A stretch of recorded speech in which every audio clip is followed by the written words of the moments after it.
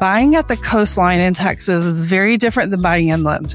Our average turnover on resales here is about every 3 to 5 years. So it's always a bustling real estate market here. There's a lot of things that have to happen at the coastline that don't have to happen in Austin when you rent a property or when you buy a property for rental. You want to cover your butt. You do. So welcome to the Urban Connect podcast. I'm Jennifer Archambault, the broker and owner of Urban Provision Realtors, and I'm thrilled to have you tuning in today. If you're here, chances are you're a prospective buyer, seller, or homeowner searching for clarity on the ever-changing real estate landscape here in Texas, and you've come to the right place. In each episode, we'll discuss a myriad of topics, providing you with the knowledge and the tools to navigate the complex realm of real estate, from insider tips on how to prepare your home for a successful sale, to insights on the latest market trends and everything in between. I've got you covered. So sit back, relax, get ready to take your real estate knowledge to the next level with the Urban Connect podcast. So welcome back. The desire to own real estate is frequently intertwined with the American dream. Yet it's astonishing that only a fraction of Texans venture beyond owning their primary residence, further exploring investment opportunities in the world of real estate.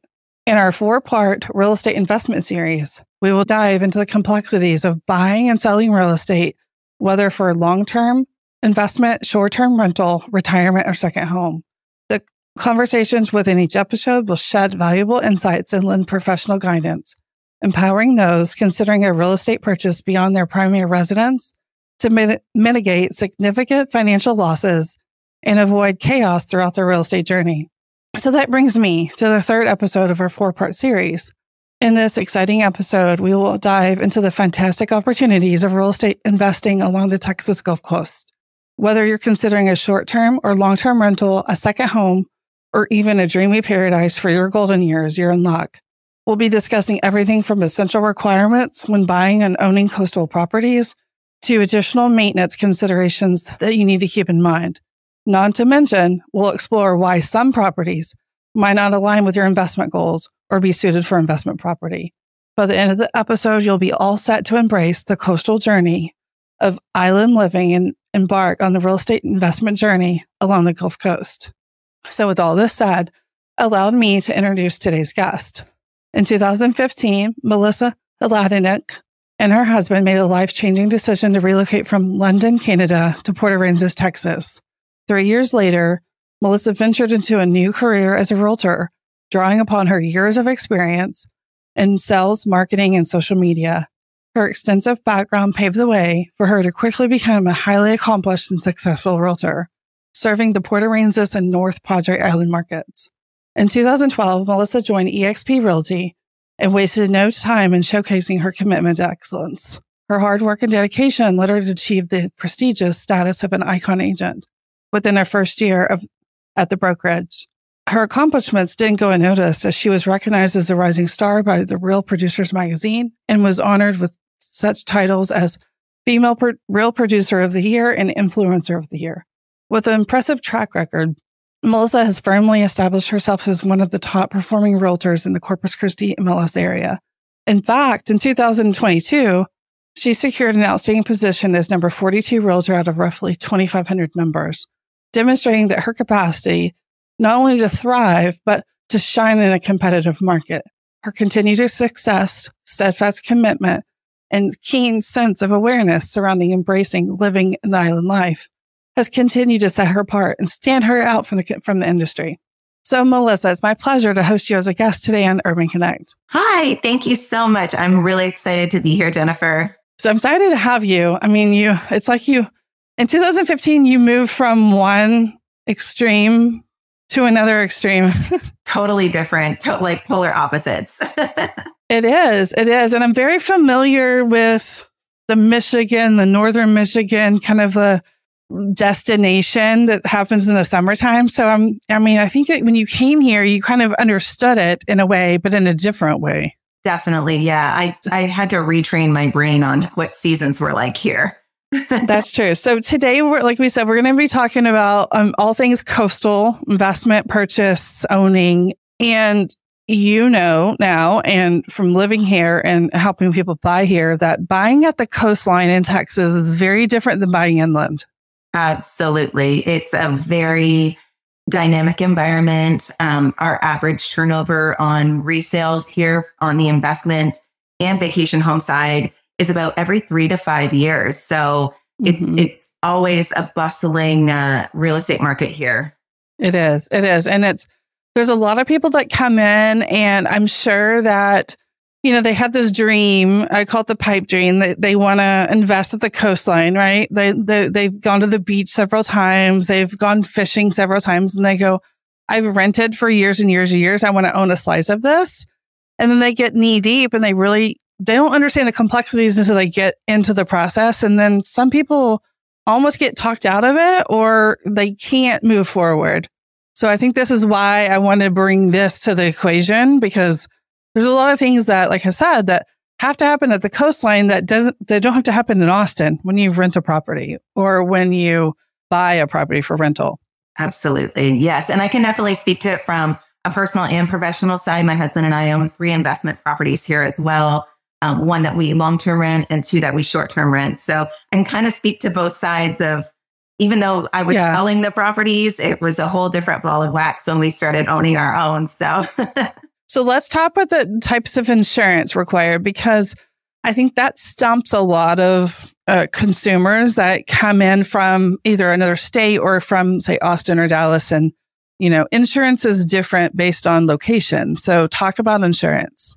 Absolutely. So in Port Aransas and North Padre Island specifically, we have to include that fancy addendum that none of you Austin agents would use, saying that we're located seaward of the intracoastal waterway. So what that entails essentially is the fact that we're on a barrier island in the Gulf of Mexico. So with that, we're at sea level. So flood insurance is pretty much required on every single property that you own in this region.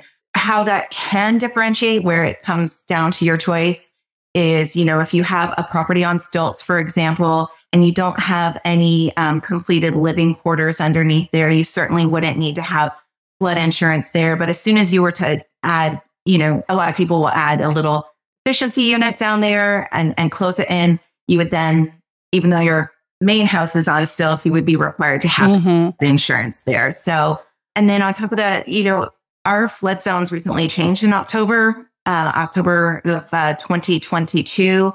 I had a client that purchased his home in 2022. As of October, it was in the flood zone. That flood zone map changed a little bit, and he's literally the only house on the street that doesn't now require flood insurance. Does he pay for it additionally? Absolutely. Is he required to by his lender? No. But again, from that aspect, it's a peace of mind insurance. Yeah, exactly. So, and then of course, we have to have wind insurance, just like the rest of the state. So I think the biggest difference with us is just the flood insurance and what that all entails. So let's talk about this a little bit. So in Austin, and we're going to compare it. I'm going to compare it for our listeners. Like if I'm buying in Austin, Houston, Dallas, inward, right? Like I'm not buying at the sea, or I'm not buying at the Gulf, right? So if I'm in a floodplain, I have to have flood insurance, just like you do, right? Because you're in a floodplain, right? But if I have on my survey an elevation certificate that shows that even though I'm in a floodplain, I'm high, my elevation is higher than a certain limit, then I can forego the insurance, right? So I'm assuming it's the same there because that's insurance, right? But I would assume, and this is just assumption because I've been to the coast enough in my lifetime, just because you're high enough and you're on stilts doesn't mean that you're not going to flood and go away, because I mean, your house could get swept away. Absolutely. And that flood insurance is going to protect you. Absolutely. Yeah. And I mean, we saw, unfortunately, we saw a lot of that when Harvey came through in 2017. So, and I mean, getting across the bridge into Flower Bluff, into Corpus Christi, I mean, those areas really, a lot of them aren't located in the flood zone X. So it's really up to you to decide whether or not you want to have that flood insurance on there. But I mean, we're really talking about a difference of several feet in elevation. So to your point, I think it's good to you want to cover your butt. You do. And I know from speaking to my insurance, my go-to insurance person back in about 2018, you may be aware of this, flood insurance drastically changed, right? The coverages changed. So before you could get flood insurance, peace of mind insurance for a few $100. Now that peace of mind may be $1,000, right? Or so, or more. Or more. Flood coverage is a lot more, right? So that's, when we talked about early on, a lot of people don't really understand some properties, they may not be attainable for the investment need because of these higher premium coverages that have to happen. And it's not just taking out a loan, it's the peace of mind that you'll have a house there to rent or own later. Absolutely. Yeah. And I mean, something else that you want to consider, particularly here on North Padre Island, where we have, a lot of homes that were built in the 80s. And that average elevation, I think back then, according to building codes, was about 8.5 feet. And I mean, now new construction, I believe they're at 11. So that can also affect your flood insurance premiums here if right. A new construction home versus something that was built in the 80s. So are you finding, this is a tip that I learned from my insurance agent. She said if you're buying a property and the previous owner had a policy that was written pre-2018, you want to gain as much information as possible about their policy, who they have it with, and just a policy number. You don't have to have any more information, because then she takes that information, puts it into her system, and you won't get the exact same rate, but you'll get a smaller rate. Correct. Yeah. My understanding is it can be grandfathered over to the new owners. And we've had that happen in several cases. And it's a great question to ask. And that, again, just goes back to the fact of dealing with a local agent that has the market knowledge of that as well. That's true. So for property insurance, it sounds like if you're buying a property, you might, and you're trying to figure out your property insurance, maybe make sure that the survey has a elevation on it, a certificate attached, and, working with someone that's super smart. Yeah, absolutely. And I mean, a lot of people don't retain those elevation certificates when they buy a house, but it's easy enough for your agent just to reach out to their insurance company. They have it in order to insure the property. So let's talk about property types, because people who are going to do vacation short term are generally staying in a house or a multi-story unit condo, right? And let's talk for investment purposes. Let's kind of go through the gamut, right? Where you have short term rental first. Where are you seeing challenges with short term rental at the coastline? I mean, are you having challenges because it is that destination, or are you seeing scenarios where there are challenges? Sure. Yeah, no, that's a really great question. This is something I bring up to a lot of my buyers. I think the two biggest challenges that we're having here on the coast, not so much pertaining to, obviously our taxes all went up, insurance goes up every year. But the biggest thing that we're seeing when you're trying to get your numbers to balance or to be in the black, if you will, on owning an investment property annually, there's two things. Number one, our interest rates have obviously gone up. So we're not looking at 2% and 3% anymore. We're into the 7s, especially if you're going to do a commercial loan. We purchase our properties in our LLC, so we get commercial loans. So, your interest rates are much higher. Your notes aren't amortized as long. I mean, I believe some lenders will do up to 30 years, but typically 15 to 20 years. So when you start to take that mortgage payment being higher, and then on top of that, the thing that we've been most challenged with here since COVID is the fact that the nightly rates on your short-term rentals have not increased. So when people were coming down here to buy short-term rentals, they always had this, I need at least 10% gross rental annual revenue to offset the cost. So for example, you're buying a $400,000 property, you want to see $40,000 annually in gross rental income. Well, our property values went up so much that $400,000 house now is now $550,000, but our nightly rates haven't gone up. So when you couple that with the interest rates being higher, so you've got a higher mortgage payment, and then on top of that, your nightly rates haven't seen much of an increase because, COVID is now in the past. People aren't coming to the coast as much. I mean, they are, but comparatively speaking, Mm-hmm. and those nightly rates, just every property management company, if one raises it, the other one has to do it too. So they've just not had that cohesive unity to all increase it. So those are the two biggest things that we're facing when it comes down to buying a short-term rental here. Then you have the surge. You have the high season, low season surge, right? Where you're going to get a bigger bang for your buck in that pretty much May to September, but then you may not be rented entirely at all or a lower rate unless you have a long-term investor at that time. Correct. Yeah, no, definitely you have to take that into consideration. When I'm showing people properties here as well, and you want to try and cater to that winter Texan, you want to make sure that the property has an elevator or it's all main level, because you do have the better ability to draw in those winter Texans that maybe don't want to do the stairs. Right. So let's talk about long-term rental versus short-term. No, let me go back to short-term rental. And I'm speaking from not coastline properties, inland properties, where you'll have a condo community or a new home community where the association is saying no short-term rentals. Do you have a lot of that at the coastline? Or is there some properties that are restricted and they're just long-term or second homers? We do have a lot of that. We have strictly long-term. We have what's called midterm. People don't really use that term often down here. And then, of course, you've got the short-term. So technically, anything over 30 days is considered long-term. I kind of disagree with that because we do have a few HOA associations that will allow minimum of 90 days. So to me, you've got your short term is anything under 30 days. Your midterm would be anything under 90 days. And then, of course, long term being 12 months or more. Mm-hmm. So we do have a lot of that. And there's really no rhyme or reason to it. I'll be honest with you. In Port Aransas in particular, you can have one house next to another house and one may be zoned for short term and the other one may not be. And that's just based on city zoning.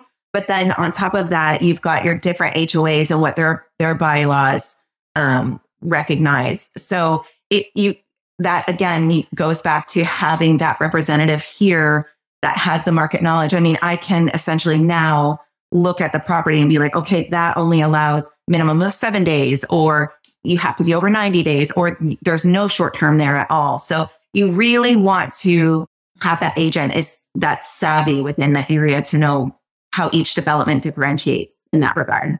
You know, it's fascinating you say that, because I've always been a big believer that you have to be so educated in the market you're selling. And, you know, for our consumer track, our Texas Real Estate Commission has come out with a geographic competence, right? Even though I have been to Port Aransas, even though I have vacation there, even I don't live there, I don't understand the zoning, I don't understand the development, I don't understand what you understand, right? And same for you, like coming into Austin and trying to sell. You could, your license will allow you to do it, but you don't I understand what's happening down the road in 2 months or 6 months or a year. Same with you, and right? So there's that geographic competence. And I see a lot of agents across the board trying to go down and try to sell, right? Yes, absolutely. And then they get their clients in a pickle. I'm personally fine with that just because I don't mind hearing the load. Like a lot of our agents down here have a hard time with outside agents coming in and representing clients. I'll work with them. A lot of cases, the agent will offer less commission to, outside agents or whatever. At the end of the day, like your fiduciary duties are in the best interest of your client. So I make sure that they're handled on that. But also to that point, I had a lot of respect for a client of mine who is a broker in Austin, and she came to me and said, I need you to represent me down here because I don't know the area. I mean, I highly, highly respect an individual like that. That's a broker, had her license for over a decade and still wants to seek out the knowledge of a local professional.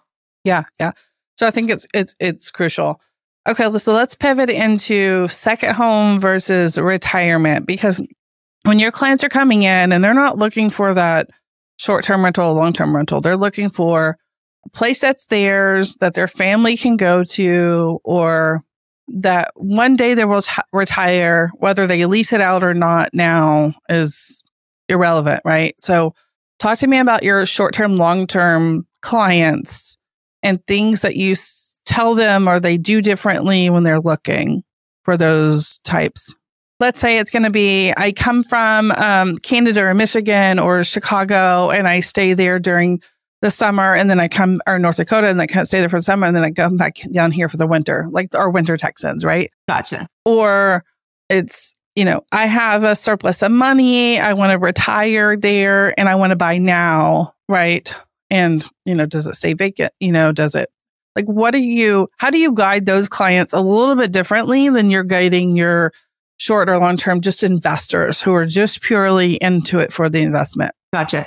Probably the biggest difference is the emotional element of it. So when you're guiding someone from a short-term rental perspective, you really want to focus on the money side of it. So location, amenities, and then your bare bones numbers of what that looks like annually on your return. And a lot of buyers will get a little bit confused sometimes when that is their goal, and they'll walk in and they'll say, I don't really like how this kitchen is laid out. The decor in here is awful. And I really have to step them aside and ask them to take the emotional part out of it, because it's not a place that you're going to live. So look at all the things that are going to generate the most income. You can change the decor, but obviously make it conducive to something desirable to a rental guest. So when you're, and it would be the opposite side of the coin for someone that wants to use it as a vacation home, you really want to make sure at that point in time, in the months that you're spending there or weeks or whatever that looks like, that it is desirable to you. That is you're going to offset it by renting it out perhaps in our peak season, but be down here in the winter months or whatever that looks like. But you can really have that emotional connection and what kind of flow is going to work for you. Do you want a pool? Do you want a water view? Do you want, what those emotional connections, how it meets the needs of your grandchildren and your kids wanting to come down and use it, how many bedrooms you need. It really is a lot more similar to buying a primary residence at that point in time. So just detaching the emotion when it comes to the investment side of it and just looking at dollars. It makes sense. I've never really thought about it that way, right? Because it is different, right? When you're coming down there and you're thinking, we have that here when I'm like, investor, you don't care what it looks like. You just care what it makes money, right? It's the end of the day, what's on the paper. Exactly. Yeah. My husband and I get tied up in that when we're searching for properties. He even has to remind me of that. It's okay. We can change the decor. Relax. Yeah. It's like paint, carpet, everything Walden can change. Exactly. Yeah. And a lot of times in some of those properties, I'm assuming not necessarily the houses, but the condo type properties, the structure, there's no blowing out walls. Yeah, you own the wall. Because, exactly. Okay, so let's talk about money for short-term rentals, because you talked a little bit about now with interest rates so high, you have to earn so much more that right now it's hard to buy a short-term rental. It is. I think the thing that I continue, my husband and I think of the same thing. I mean, our first investment property we financed at 4.5%. The one that we just closed on it in March was at 7.75%. It's just the reality of it. But you really have to think long-term gain. So the fact that you are able to rent it out, if you are financing it by the time you have your HOA dues, your insurance, all of that stuff, full disclosure, it is very difficult to be in the black on your investments. If you pay cash for it, completely different story.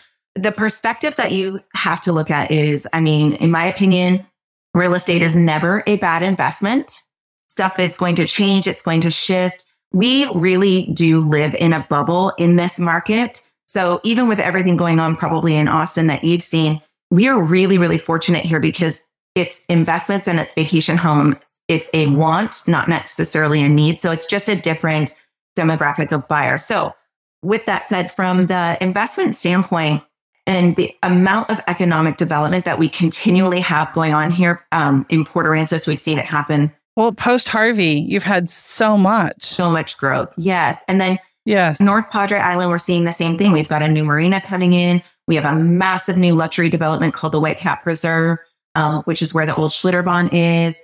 That's coming into place. So from our standpoint and how I educate my buyers is that you're planting your seed for your money tree. It's a sit and wait. Like you really want to be able to sit and wait at least 3 to 5 years on it. And within that time, I mean, interest rates are going to fluctuate. They're going to go up. They're going to go down. But you really have to look at it as a perspective of, can I float this financially right now and just have it for tax purposes, for equity, and as a long-term investment gain?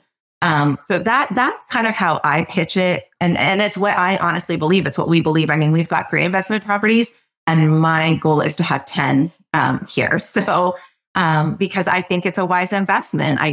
As I said, I don't think real estate's ever a bad investment, and that's not the No, I agree with you. I don't think it's a bad investment. I think it's only a bad investment if you make the bad choice from the front end. Correct. Absolutely. Yeah. Okay, let's talk about down payments because, we have cash buyers and then we have someone, I want to invest. What is someone who's looking to invest at the coastline having to put into, because of the higher insurance, because of, maybe rents aren't, or short-term rents aren't as high as they need to be for the price? Like, what are you seeing that someone's having to put down with today's environment to kind of make that black number? Sure. So you've got a couple things to consider. If it is a residential home that, not zoned for short-term rental, you can look at FHA, VA, conventional, that sort of thing. So that's pretty standard to what you see in your market. Where we really differentiate on the short-term rental side is probably about a good 30% of our condos are non-warrantable condos. So that is a whole different type of financing. You need to go through typically a bank. Some lenders will offer non-warrantable financing, but your down payment on that is typically a lot higher. You're looking at a minimum of 20%. I don't, and again, I'm not a lender, but I've not seen too many that are going to do less than 20, typically 20 to 25% down. Your interest rates now are, I think you're in at least the 6s. If you go the commercial route, like I said, my husband and I do, you're going to be into the 7s. And then that amortization, again, is much shorter. Right. On your residential properties, it's pretty much the same as what you're dealing with where you are.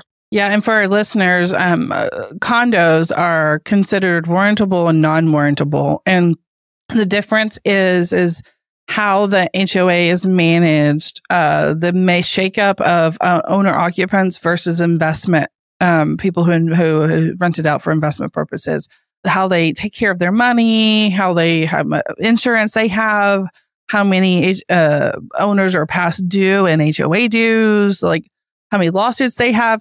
Yeah, lawsuits they've had. So yeah. So it's like it's a laundry list of items that make it up if a lender is going to say you're warrantable and you can get what's called a conforming loan, where you can go the traditional route. Or if it's non-warrantable, that pushes you out to a bank, like, Melissa has said, that will take on that non-traditional, what they call paper or mortgage, right? But conforming has to fit in the box, I say, or and warrantable has to fit in that conforming box. And non-warrantable can kind of have tentacles and do whatever it wants, but the down payment's going to be more, and the interest rate may be a little bit higher. Yes, yeah, exactly. And a lot of those non-warrantable properties, as I was saying, like if you have a front desk to check you in, if you have to use their property management company to manage your property, you do not have the option to step outside and use Airbnb, VRBO, or self-manage. Another thing to take into consider on the money side of that is typically those property management companies can charge their owners between 40 and 50%. So that's another thing that you want to take into consideration. Your average property management company down here is around 20 to 25%. We self-manage ours, so we're just paying like the Airbnb fee. But then when you're balancing your numbers again and you have to use this property management company and 50% of your rental income is going to be going back to that property management company, that again is a lot. Your net down. Yeah, that's a lot. And that's why I started this whole conversation with, there's a lot of people that go to the Texas coast and say, I want to do X. And it's like, eventually they get a deer in headlights look and they come back to Austin or Dallas or Houston and they're like, whoa, I'm going to invest somewhere else. And because it takes a specific type of buyer, right? Because I did have a client who wanted to invest in, he didn't want a single family. He wanted a condo. He wanted it to be managed, right? But he thought, oh, I could put, 30 or 40% down. But like you said, by the time insurance came into play, mortgage came into play, and the 50% share of the mandatory, he needed to put in over 70% down to break even. Yeah. Yeah. It's not as desirable when you get to that. No. And that's when you pivot your client to another type of property. Absolutely. Yeah. Where they can achieve what they want and not have to go down that route. That's why I said early on, there are going to be properties that are not going to be worth your investment. Mm-hmm. Yeah. But there will be one that is. Yeah, exactly. Yeah. We do have one particular, and it's funny. I get a lot of phone calls. I've got a listing there at Port Royal. I'm sure everyone who's driven along 361 over the last 20 years is familiar with Port Royal. They've got 5 pools, water slides. It's built right close to the beach, which you can't build that close anymore. And it's phenomenal. But I mean, you are paying $2,800 a month in HOA fees. It is our highest, and that's on a 3-bedroom, 2-bathroom, Gulf front. And then on top of that, 50% of your rental income goes to their property management. On top of that. Yes. So it's really difficult. And people will say, well, who buys there? And I always say it's typically someone that has a love or a nostalgia to that property because they went there with their grandparents or they took their children there. It's a very special place. And it is a great place. It's just your value lies in the emotional side of it, not so much the That's true. That's true. Yeah. Yeah. So let's talk about the HOA. We mentioned HOA, so Homeowners Association for our listener. What are they covering maintenance wise? Sure. For let's start with like condo or like the developments first. Sure. Yeah. So most of our condos, people do get a little bit astonished by the HOA fees. Port Royal is a special one. It is one of the highest ones. But I mean, on average, for my 1-bedroom, 1-bathroom, 495 square feet condo, we pay $459 a month for that. So that'll kind of give you a ballpark. Ours includes everything. Our exterior insurance. So we do not have to carry additional wind and flood insurance on that. You can if you want to, but it is covered by our HOA dues. So the only thing additionally that we carry is called a walls in policy. So everything from the drywall in, our contents. And on that size of a unit, it runs us, I think, about not quite $500 a year. Mm-hmm. Typically, it'll cover your water, your trash, your cable, your internet, your exterior ground, upkeep and maintenance. Again, every development is a little bit different and your HOA fees are going to vary. So a lot of people get intimidated by that monthly number, but personally, I feel like it's easier to budget. I know that $459 is, water, trash, internet, cable, da-da-da-da-da. So it really, the only variance will be my property taxes and my electricity bill, so it really does allow you to have your P&L sheets pretty accurate. In residential, again, it depends on the area. North Padre, we do have the Padre Island Property Owners Association here. And if you have a interior lot, like what I own, it's 2 cents per square foot of your lot that designates your HOA dues. Mine are roughly $175 a year. And then if you are on a canal front lot, it's 10 cents per square foot of your lot. So much higher, but again, you've got that canal view. Right. Our HOA dues primarily go to our boat ramps and then bulkhead maintenance. So that's again why your canal front properties are a little bit higher because you actually do have the bulkhead to maintain. We did recently have an area on the island that seceded from our HOA. They felt they didn't have any canals or bulkheads within their subdivision. So it was kind of pointless for them to be paying. So they actually did secede. So we do have one little area here on North Padre that you don't have to pay HOA dues. Participate. Yeah. Exactly. Yeah. And I find that when you have those like condo properties that have that exterior maintenance, I call that walls in policy, almost like a rental policy. It's like you're renting the inside contents, or right? It's like a renter's insurance policy. And people come out ahead depending on the price point than than some of these properties that you have to get a full on policy to cover everything. Exactly. Yes. And this is going to go back to dealing with an agent that has market knowledge, because we do have some high-rise developments that you have to carry your own separate insurance on it. And their HOA fees are, in the $600-700 a month range. And then on top of that, your insurance is another $4,000 a year. So really having that listing agent and your buyer's agent know the area and each development very intensely is going to be key. I say you need to have a knowledgeable agent, doesn't matter if you're buying or selling. But on the buy, I think it's even more crucial on the buy, because you never know the knowledge base on that listing side agent, right? Are they a family member and they live in their city and they're like, I'm doing a favor for a family member? They may have not, they don't have the vested interest to make sure that everything is buttoned up. I mean, they should based on their license, but someone there that's doing it day in and day out, like you said, is going to know this property, this property, that, from the very beginning, buying and selling, but buying especially. Absolutely. So you talked a little bit about y'all self-manage. So let's talk about management, because we've talked about some of the Port Royal, like some of the places they have their own, some you can self-manage, and then there's third-party property management companies you can hire on the island. So talk a little bit about the three and maybe financially what they look like. Sure, absolutely. So we just recently took on doing the self-managing of ours last October. So we're coming up. I actually have to go clean both my condos today.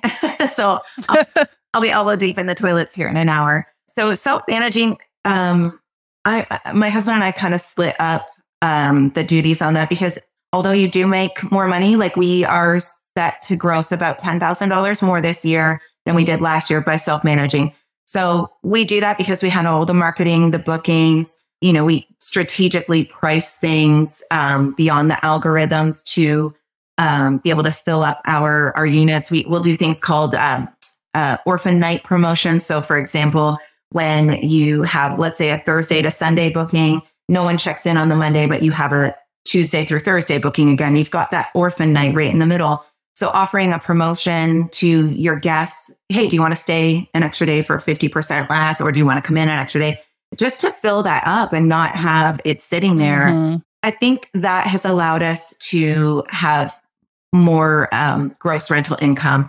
But we do all the cleaning, we do all the laundry, we do all the, cleaning supply. Like, if you stared at this closet next to me, it's just full of my stock, and that takes over a lot of my house. So we are very hands-on, and we have the opportunity to do that. For a lot of my clients that don't live in the region, I highly advocate that they use a rental management company. And as I said, that's typically between 20 and 25%.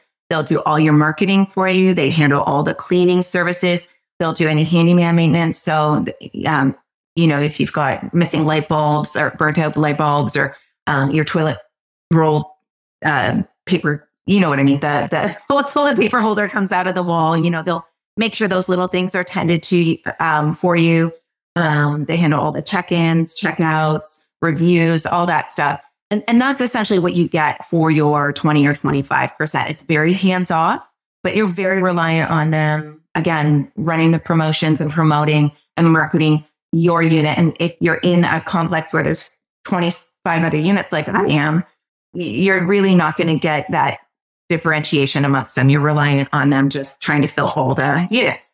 And then, when you get into the 40 and 50% splits in the condo developments, they're essentially doing the same thing, except you get more of a hands-on check-in process, kind of like when you're checking into a hotel. You walk in, you've got the front desk, you can ask for fresh towels, it's very much more like a hotel experience at that point in time. That's what you're like a turnkey. Yeah, exactly. And I also see, because, we've rented places like that at South Padre and in Galveston, right, where you walk into that turnkey and there's a garage to park in, and there's someone at the front desk that's not really telling you what the rules are, but the rules there, because they're micromanaging in such a way. Yeah. They'll facilitate your golf cart rentals for you if you want to. and most of the property management companies in Port Aransas and Padre will do that as well. We've got some really great beach concierge services now where you can have beach chairs and umbrellas set up for you. So a lot of these property management companies have partnerships with them to just add on to your stay and your experience. So you mentioned you're going to make about $10,000 more. So what would you consider decent income for investment? I mean, when is someone not making enough and it doesn't make sense anymore to hold it? So like I said, the rule of thumb previously was 10%. And that was when I got into selling real estate down here. But again, our interest rates were much lower. I think that number would probably, you want to, oh gosh, that's a tough question. I want to say that it's hard, right? Yeah. Because it's going to ebb and flow, right? Well, it's going to ebb and flow, but then also you want to look at the area that you're in. So right now, I think personally that for me, North Padre Island is a better place to invest in a short-term rental because of it. I see a lot more economic development coming here. So the sit and wait game, although your rental income is a little bit lower here than Port Aransas, your sales price is also a little bit lower than Port Aransas, like by 20 to 25%. So, and then I think the opportunity to have that equity grow because of all this economic development is more desirable for me. So, I think you have to take into consideration not so much your bottom line, but also what is coming into the market, what's going to drive a better tax deduction for you, what's going to drive your equity up. And then also how much maintenance you're going to have to do on that property. If it's an older building, you might need to look at the HOA putting on a new roof and you may be taxed with a special assessment versus we buy newer properties. So we know the roof is good. Our appliances are good, water heater, HVAC, all that stuff. So I don't think you can necessarily just have that bottom line percentage. You really need to look at all the factors. That's true. Because like you've said that older properties, you need to have a bigger piggy bank, call it, because you're going to have those things that I call it, say, die a slow death and you need to replace because you won't be able to rent it out unless you do. And then you have a newer property that's been buttoned up and you could probably sustain a shorter, like a gradual increase. And I want to piggyback on what you said. I've said this for years. Commercial growth breeds residential appreciation. So, you think about it, a grocery store going in or amenities or shopping or dining going in, and you look around the area 2 years later and residential real estate has peaked in that area. Exactly. Same here. Yeah, absolutely. And one thing that I want to kind of tack on that we haven't really talked about that a lot of buyers bring up. A lot of these developments at closing require so much money be put into the capital reserve fund.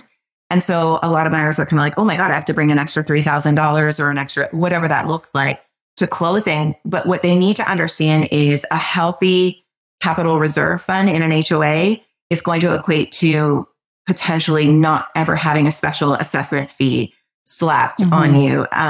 We saw a lot of that happen after Hurricane Harvey because it was so catastrophic that there just wasn't enough money in the capital reserve fund. Fort Royal, unfortunately, is a great example of that. Oh my gosh, yes. Ripped it to shreds at the top, sadly. Yeah. And gosh, they're still dealing with stuff out there. So, that's really something you want to consider when buying a short-term rental as well, is how healthy are the capital reserve funds of that HOA so that you don't really, not that you're never going to have to deal with a special assessment, but that can tack on an additional couple $100 a month for a period of time to put in a new roof or resurface a pool or that sort of thing. So another thing that you really want your agent to look into is when was the last time they had a special assessment? Are there any current special assessments? And, what does that capital reserve fund look like? Well, I can say from my perspective, not even at the coast, a little client of mine bought a little almost efficiency condo. It was 1 bedroom, 1 bath, but it was the square footage of efficiency. Whenever she bought it, the seller was putting money into a special assessment, and she got hit with 2 special assessments during the span of her 3 years ownership. And she sold because she's like, I can't get hit with another one, right? So that just shows the mismanagement of money or not raising the dues or not collecting the dues, right? So I would imagine most of your buyers, if they're working with you, within your option period, you're asking for, even though if they're doing a loan, the lender needs all of the information, but you're analyzing it with them and saying, oh, this could be problematic later. Yeah. I typically ask for that resale certificate while we're under option because I don't want any surprises. I want them to know what's going on. And most of our condo management companies and HOAs, they can deliver it in that amount of time. So something else to consider when you're working with your agent down here is to really ask for that resale certificate within your option period of time. So beyond your expenses we talked about, beyond, getting the property ready, making it nice inside, maintaining something that broke, insurance, what are additional overhead expenses, either when you're vacation home or retirement or short-term rental that we haven't talked about? Yeah. I mean, I think marketing, you can just kind of cater this to your short-term rental investment property. I think doing marketing, I mean, even if you're working with a property management company, really having your own Instagram page or doing sponsored ads or, we always leave like little pre-branded snacks for our guests in there. That costs extra money, but it has our logo on there. Thanks for staying with us at Absolute Beach or Beach Break or whatever when you're staying at. So I think those are little things that, that's above and beyond, but I think those are things that owners should take into consideration and do that little bit extra work. I created an Instagrammable wall in my one unit with the hopes of, with a QR code so people can take a picture in front of it and then tag us on Instagram. So maybe that's a little bit above and beyond, but if you're really trying to make a decent revenue in your investment property, I think it's worth considering marketing dollars. Maybe you want to hire an intern college student to do your social media posts for you or whatever. Again, that's above and beyond, and that's the marketer in me. It's certainly not. Yeah, and I would only say anytime you hire someone else, you have to make sure they're saying the things that you would want them to say. So if you're going to hire somebody like that, don't just assume that they're going to be saying the right things, because you have to understand the people coming to you come from all walks of life. They're all different colors, and you don't want to offend anybody. Absolutely. So yeah. And you may want, if you do that, have them send to you what they're going to say first. And you say, yes, go ahead, and improve that. Yeah. Because I've seen some very bad, unfortunate experiences with a younger person. It's not picking on the younger person. They just don't see what they're saying is wrong. Absolutely. Yeah. And it's, at the end of the day, it's the owner that suffers from it. So Agreed. Yeah. And I mean, on the vacation home side of things, I mean, nothing really out of the ordinary, I would say. Obviously, we here on the coast, we live in one of the highest salinity environments on the planet. So everything's going to rust. It's going to be damaged by the sand, by the salt, exponentially quicker than any other place. So let's talk about that real quick. Pool. So like if you buy a property, you don't have a pool. You want to put in a pool because you want to attract people, because most people who travel want a pool. Sure.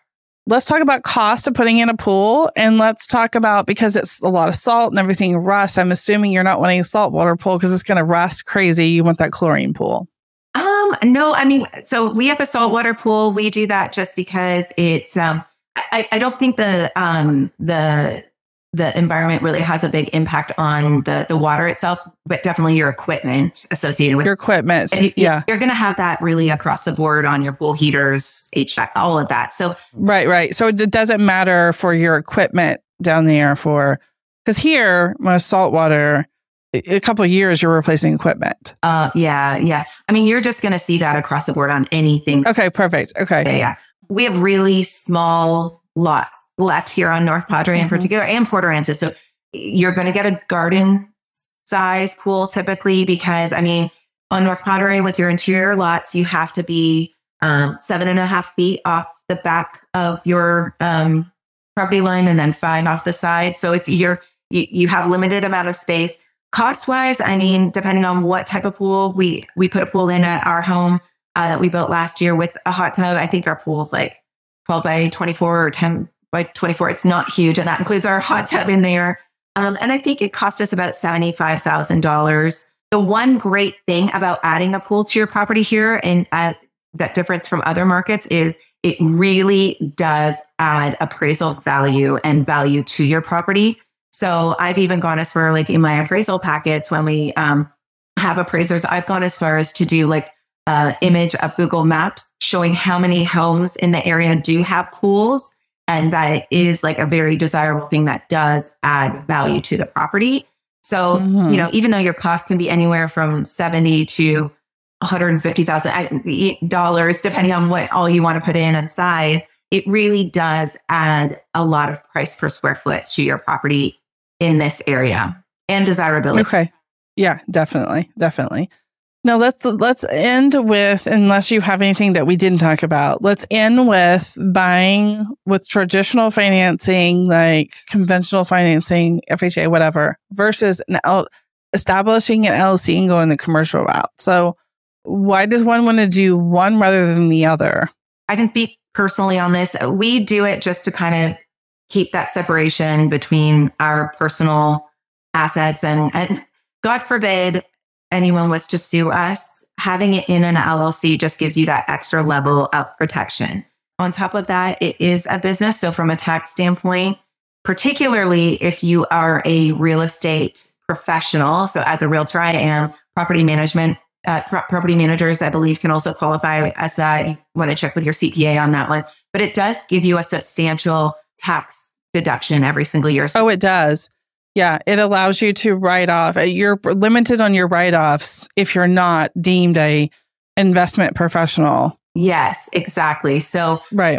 So purchasing it in an LLC does kind of give you those benefits as well as that extra protection. But the offset of that is your loans and your interest rates are going to be a little bit higher. So on the conventional side of things, I mean, it's just pretty much a standard note. If you're going to use the property predominantly for a vacation home and, secondary residence, you may not want to go that route because you're really not going to be renting it that much. Maybe you're just even allowing friends and family to stay there, and hopefully they wouldn't sue you in the event that's something happening, but you may not need that additional extra layer of protection. So you could go the more traditional route of conventional FHA or VA financing.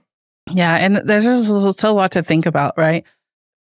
Property management, setting rates, right? I'm sure you have guides, right? Looking around, but what happens during off-peak times when you have to start giving money back to people because of, a storm rolling through but there's just a lot to think about.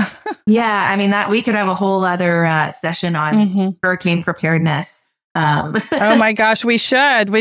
That's a good one because, our hurricane season starts in June and goes to December. And there have been storms as early as June and as late as December. I mean, not recently, but yeah. I grew up in north of Houston, so I'm very familiar with hurricane season. So yeah. We could spin off a whole other podcast one time on how to prepare for hurricane coast. Yeah, we should definitely have one. Is there anything else that buying at the Texas coast, whether it be Galveston down to Padre, just living there, buying there is different from buying inland anywhere? I think we've covered the most of it. Obviously, I think we'll recap this one more time, but just having someone that is savvy with the market, because knowing whether they're in a lead district, knowing whether they're in a PID, knowing whether and that literally can change by subdivision and Port Aransas versus North Padre versus, mainland Corpus Christi. So I think just really having someone represent you that knows this market or the market that you're interested in purchasing in, they need to know it well. There's so much value in that. I agree.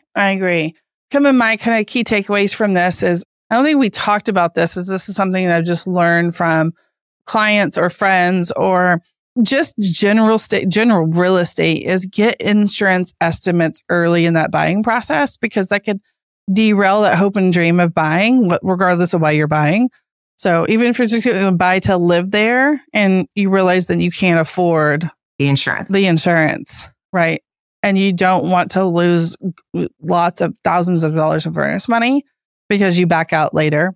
Because you can still get insurance, it just may be high. Yeah. Well, and I think also this is something I say to my outside market buyers.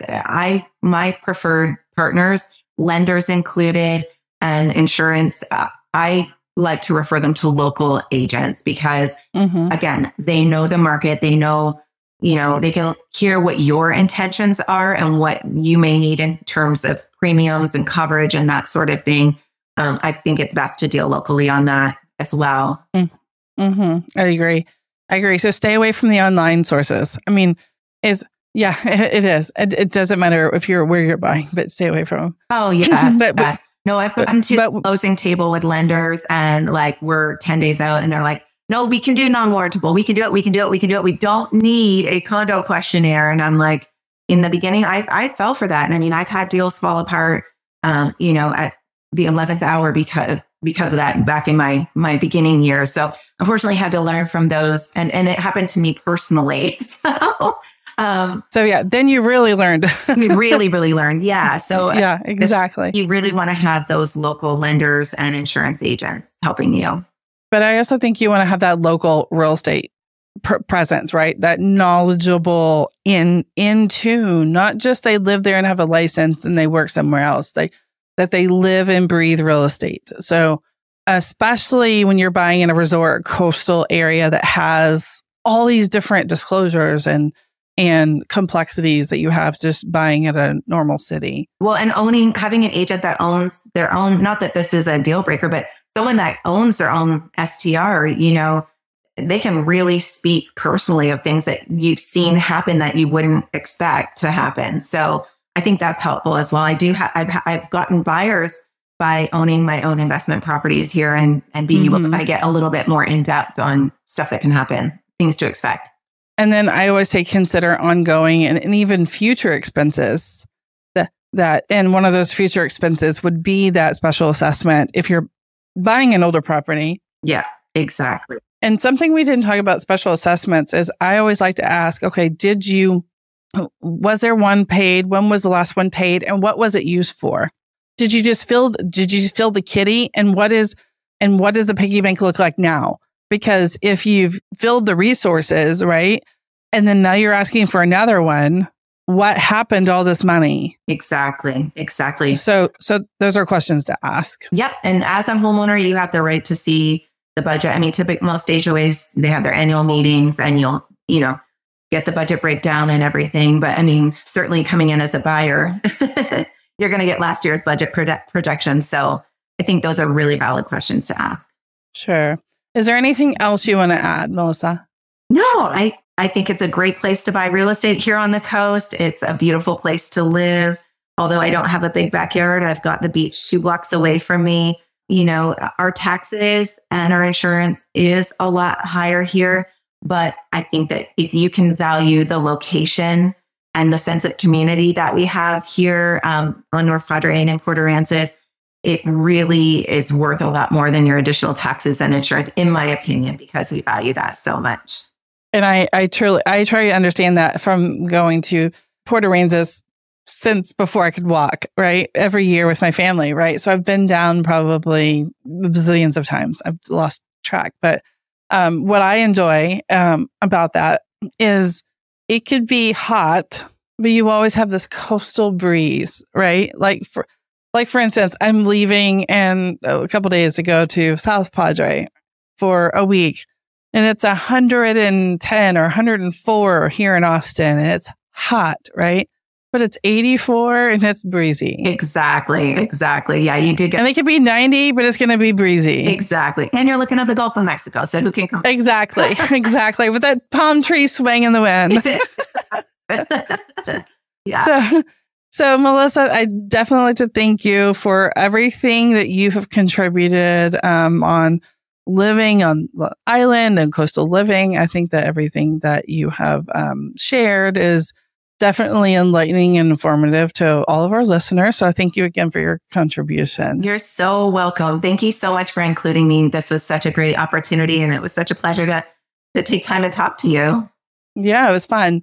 So should you have a real estate or investment need, or just want to move to the coast because she's sold you on the area, if you want to be in the coastal Bend area, that would be the Port Aransas, North Padre Island areas, including Corpus Christi, or have more questions and want to connect with Melissa further after listening to this episode, her contact information can be found in the show notes of the episode. Reach out. I would love to hear from you. So I would like to express my sincere gratitude to all of our listeners, whether you're listening from the comfort of your own home or on the go. I hope today's episode of Urban Connect has been informative and valuable to you. If you've enjoyed the show, I would be grateful to you if you would consider following or subscribing our podcast. Your support helps us reach a wider audience and grow the Urban Connect community. If you have questions or comments about today's episode, feel free to contact me directly at jennifer@urbanconnectpodcast.com. I value and appreciate your feedback, and I'm always open to hearing your thoughts and suggestions. Until next time, I'm Jennifer Archambault, and I look forward to connecting with you on the next episode of Urban Connect.